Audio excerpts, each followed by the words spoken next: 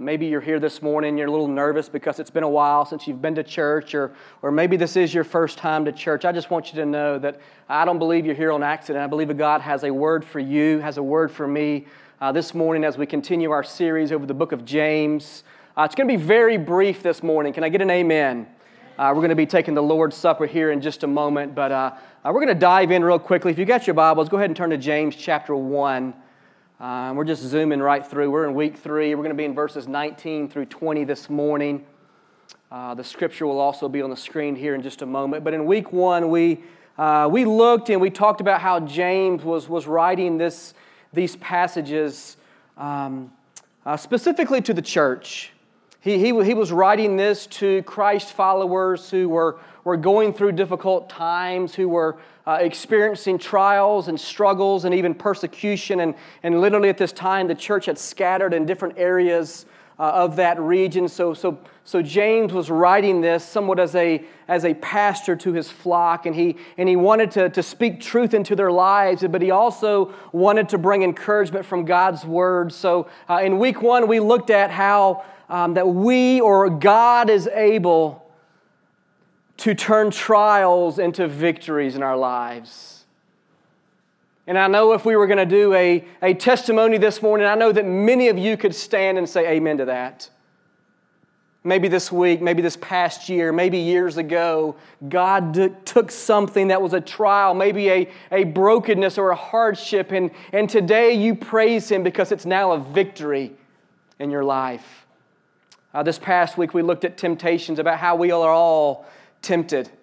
Some of those temptations aren't really that big of a deal. I made the joke that my temptation is Taco Bell. My car just kind of goes in there. But for some of us, those temptations are life-threatening.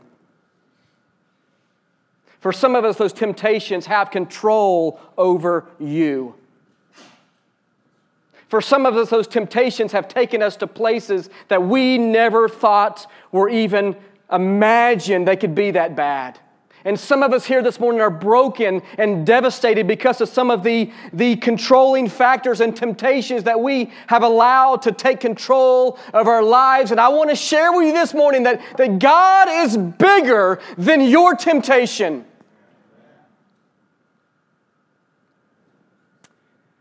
This morning, we're going to be talking about something that I believe each and every one of us have dealt with.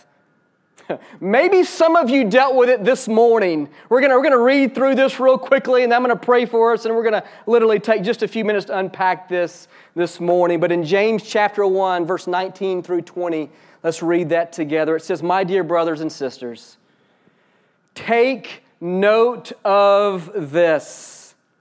Everyone," that means me, that means you, that means everyone, "should be quick to listen, slow to speak, and slow to become angry. Because human anger does not produce the righteousness that God desires." I'm going to make it very important for you and for me. Let's pray together before we dive in. God, thank you for today. Lord, I pray that you would humble me. Lord, please give me the words to say that would be an edification to the body of Christ this morning. God, I pray that your Spirit would speak, Father. Lord, I pray that you would give us ears to hear and the courage and the boldness to take action in our lives. Father, please have your way this morning. In Jesus' name, amen. There's 3 things we see here in James chapter 1, verse 19 through 20. They're kind of a trio of wise counsel that James is trying to speak into our lives. And the first thing that we see is to be quick to listen. Is this hard for anybody?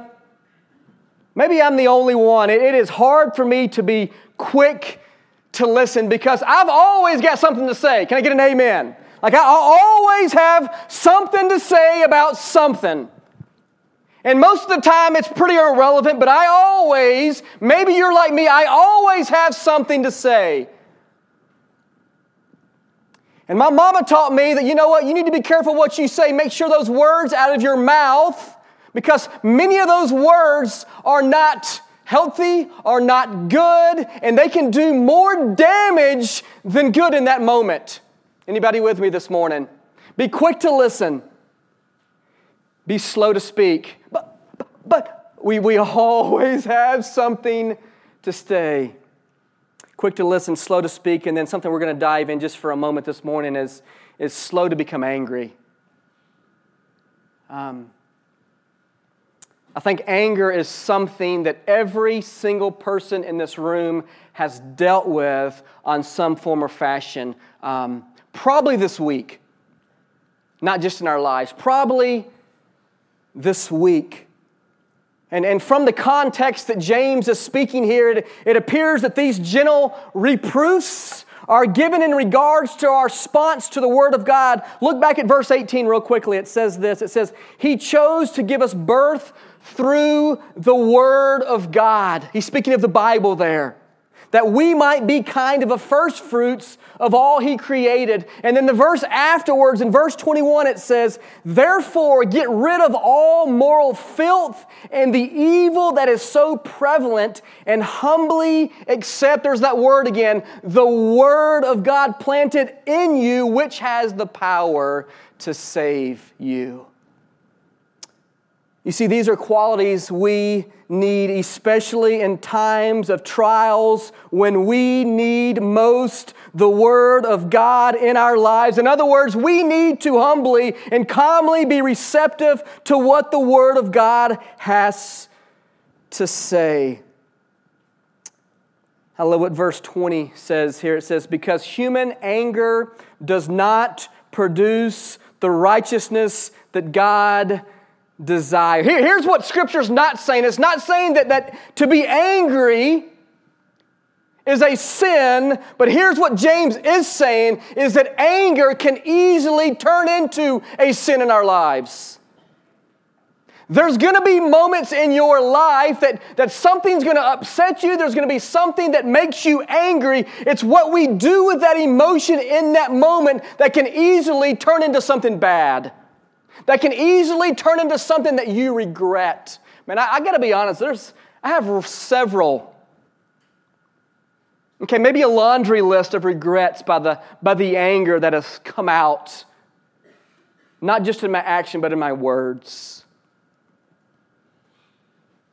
My kids have been the brunt of that sometimes.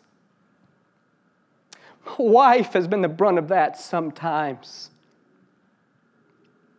It's because in those moments when anger starts coming into our lives, as Scripture tells us in Ephesians chapter 4, we'll get there in a moment, it says, in that moment, what we do, we need to be very careful because easily we can allow Satan a foothold in our lives and he will run rampant, and anger can destroy us in our relationships with other people.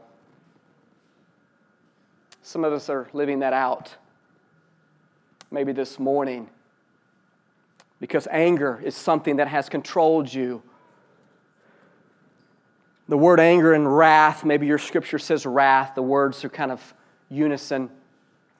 The Greek word for anger is the word orge, and the Greek word for wrath is the word thumos. Now, the word orge literally means movement of or agitation of the soul, an impulse or desire of any violent, lingering emotion. And the word wrath, the word thumos, literally means the sudden outburst of anger. The temper that flares into violent words and deeds, and just as quickly it dies. We might call this person the person who likes to blow their top.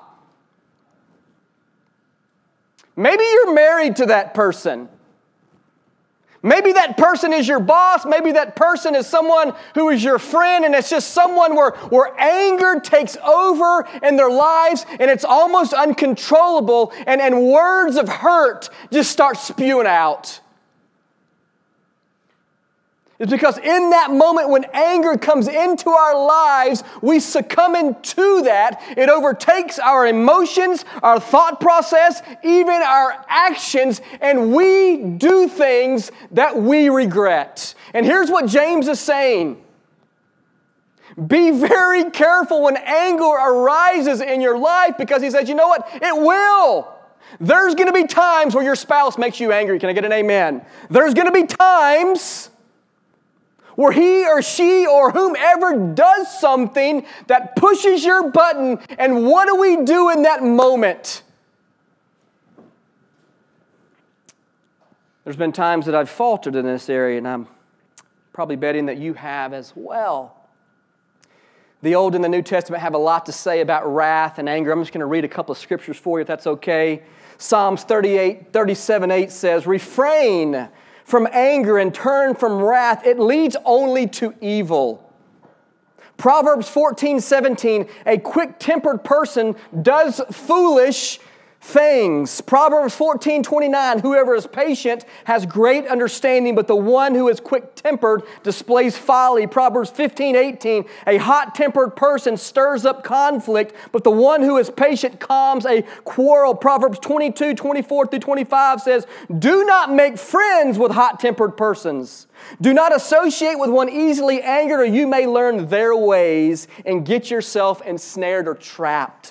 Ecclesiastes 7:9 says, do not be quickly provoked in your spirit, for anger resides in the lap of fools. And then the New Testament, Romans 12:19 says, do not take revenge, my dear friends, but leave room for God's wrath. For it is written, it is mine to avenge, I will repay, says the Lord. Galatians 5:19-20, the acts of the flesh are obvious: sexual immorality, impurity, debauchery, idolatry, witchcraft, hatred, discord, jealous, fits of rage. And what Scripture's saying here, it's in our flesh that we respond in that way. I want to do a test with you, okay? Hopefully you don't take it up on me, all right? But here's the thing. If you took a whole week and you set aside the things of God, I can promise you a week from Sunday, you will be more agitated than you were this Sunday. Because the acts of the flesh will start consuming and taking you over, and your desire will want to do those things. If we allow it. What's interesting is that the New and the Old Testament, God is presented as a God who displays anger and a God who displays love. Maybe this morning your thoughts, your understanding of who God is God is one who is sitting up in heaven. And He is just an angry God. He's just waiting for you to mess up, to make your life miserable. Or He's just waiting for you to mess up so He can kind of, zap you or whatever. Some of us have an understanding that is the God, and you think like, why would I want to serve a God like that? I'm married to that person, or I used to be married to that person, and it didn't work out. Or maybe we also have the understanding that God is only a God of love. I can just kind of do whatever I want to because God is going to be gracious. He's going to love me no matter what. It really doesn't matter how I live my life or what I do with my life. If I can just show up on Sunday mornings and kind of do a few things, God will pardon me from the sins that are, God's Word says there must be a punishment for that. But what if I was to tell you this morning that God is perfectly holy, and He is a God who is, yes, who brings wrath into the lives, but He also brings love.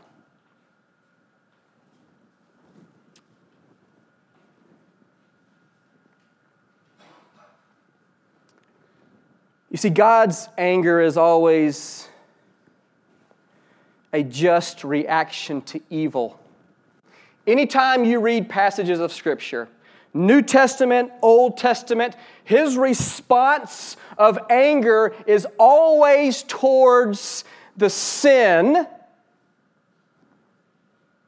We have a church where we say, you know what, we need to love the person but hate the sin. How many of you have mastered that?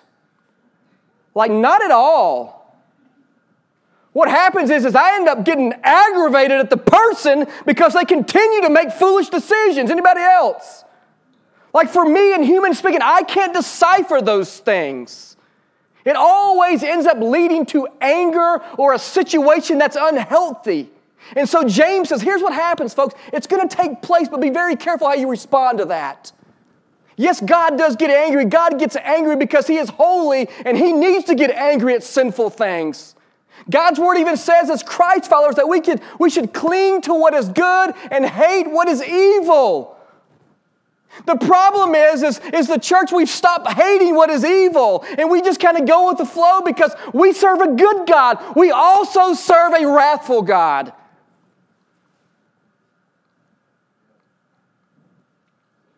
This is a fun message to preach this morning.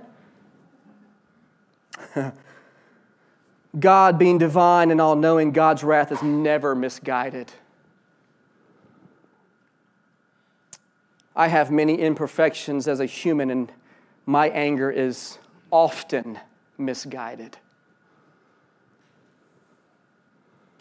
Real quickly, look at Ephesians chapter 4. We're almost done. Ephesians 4, verse 26. This is Paul speaking here. He says, in your anger. He says, when it happens, when it arises, in your anger, do not sin. Do not let the sun go down while you are still angry.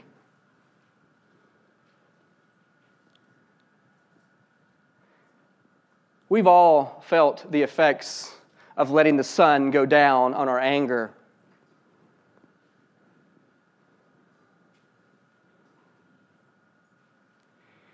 You see, verse 27 says the reason we should not let it continue to fester is because in that moment we are opening the door and giving the devil a foothold in our lives and our relationships.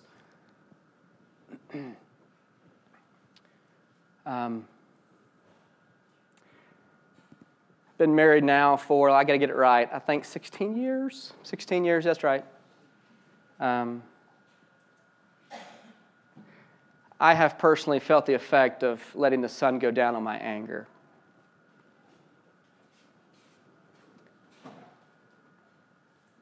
You can't really pinpoint it, you just know something's not right. You know what I'm talking about? It's like you're walking on needles a little bit. I better say this rightly, or I better not do this, or I wonder if she's mad this morning. I wonder if she's forgotten about it.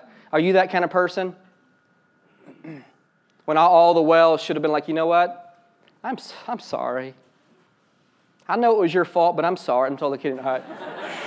That's my problem, all right? I've always got something to say. And what happens? And the reason James says, you know what? Get it right. Clear it up. We don't like doing that. We don't like confrontation. Maybe some of you do. But we don't like that confrontation of, you know what? We don't like saying we're sorry. Well, should I say I'm sorry? I was right. She shouldn't have said that. I mean, he shouldn't have said that. How dare they? I'll tell you what I do. I'm going to go to bed, and tomorrow I'm going to get him back. We do this. We do this. Some of you have made poor decisions with someone else because of your anger with your spouse. Let's just call it what it is, folks. Some of us have done things, inhaled things, smoked things, drank things because anger has gotten the best of us and we want it gone. But how dare we say we're sorry and clear it up and let the wisdom of God come and forgive us in that situation and clear us of those things. God's way is always the better way, and He's given us instructions of how to deal with these things. Folks, I'm still a work in progress here. I still struggle with this. I still get angry. I still get angry. And many times I misuse my anger, probably towards some of you, and you probably didn't even know it.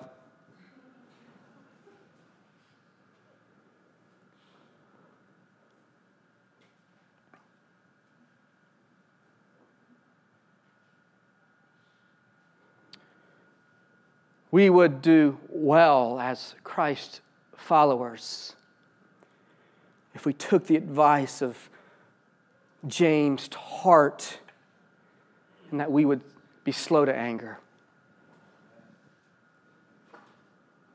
That in that moment of anger, that right then, before it boils over, that we would surrender it to God, and God promises that He will carry that burden. It's like a miracle. I don't know how it works, but it does.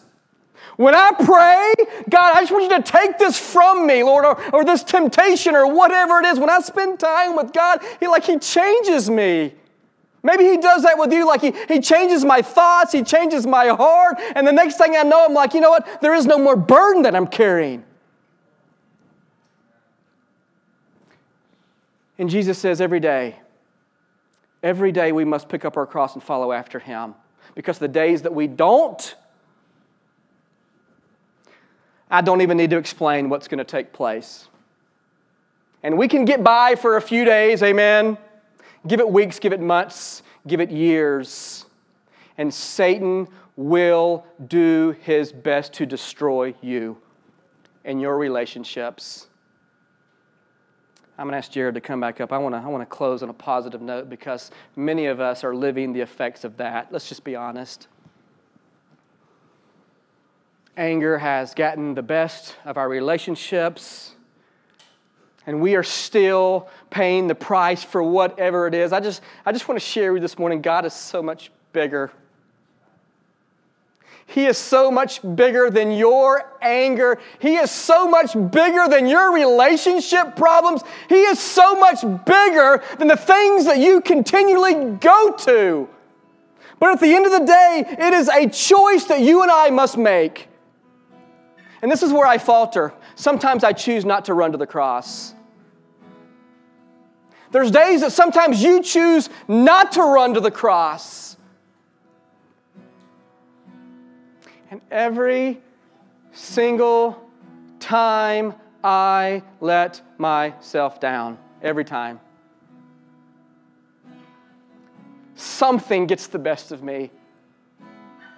It might be grand, it might be small, but something gets the best of me that is not God-honoring.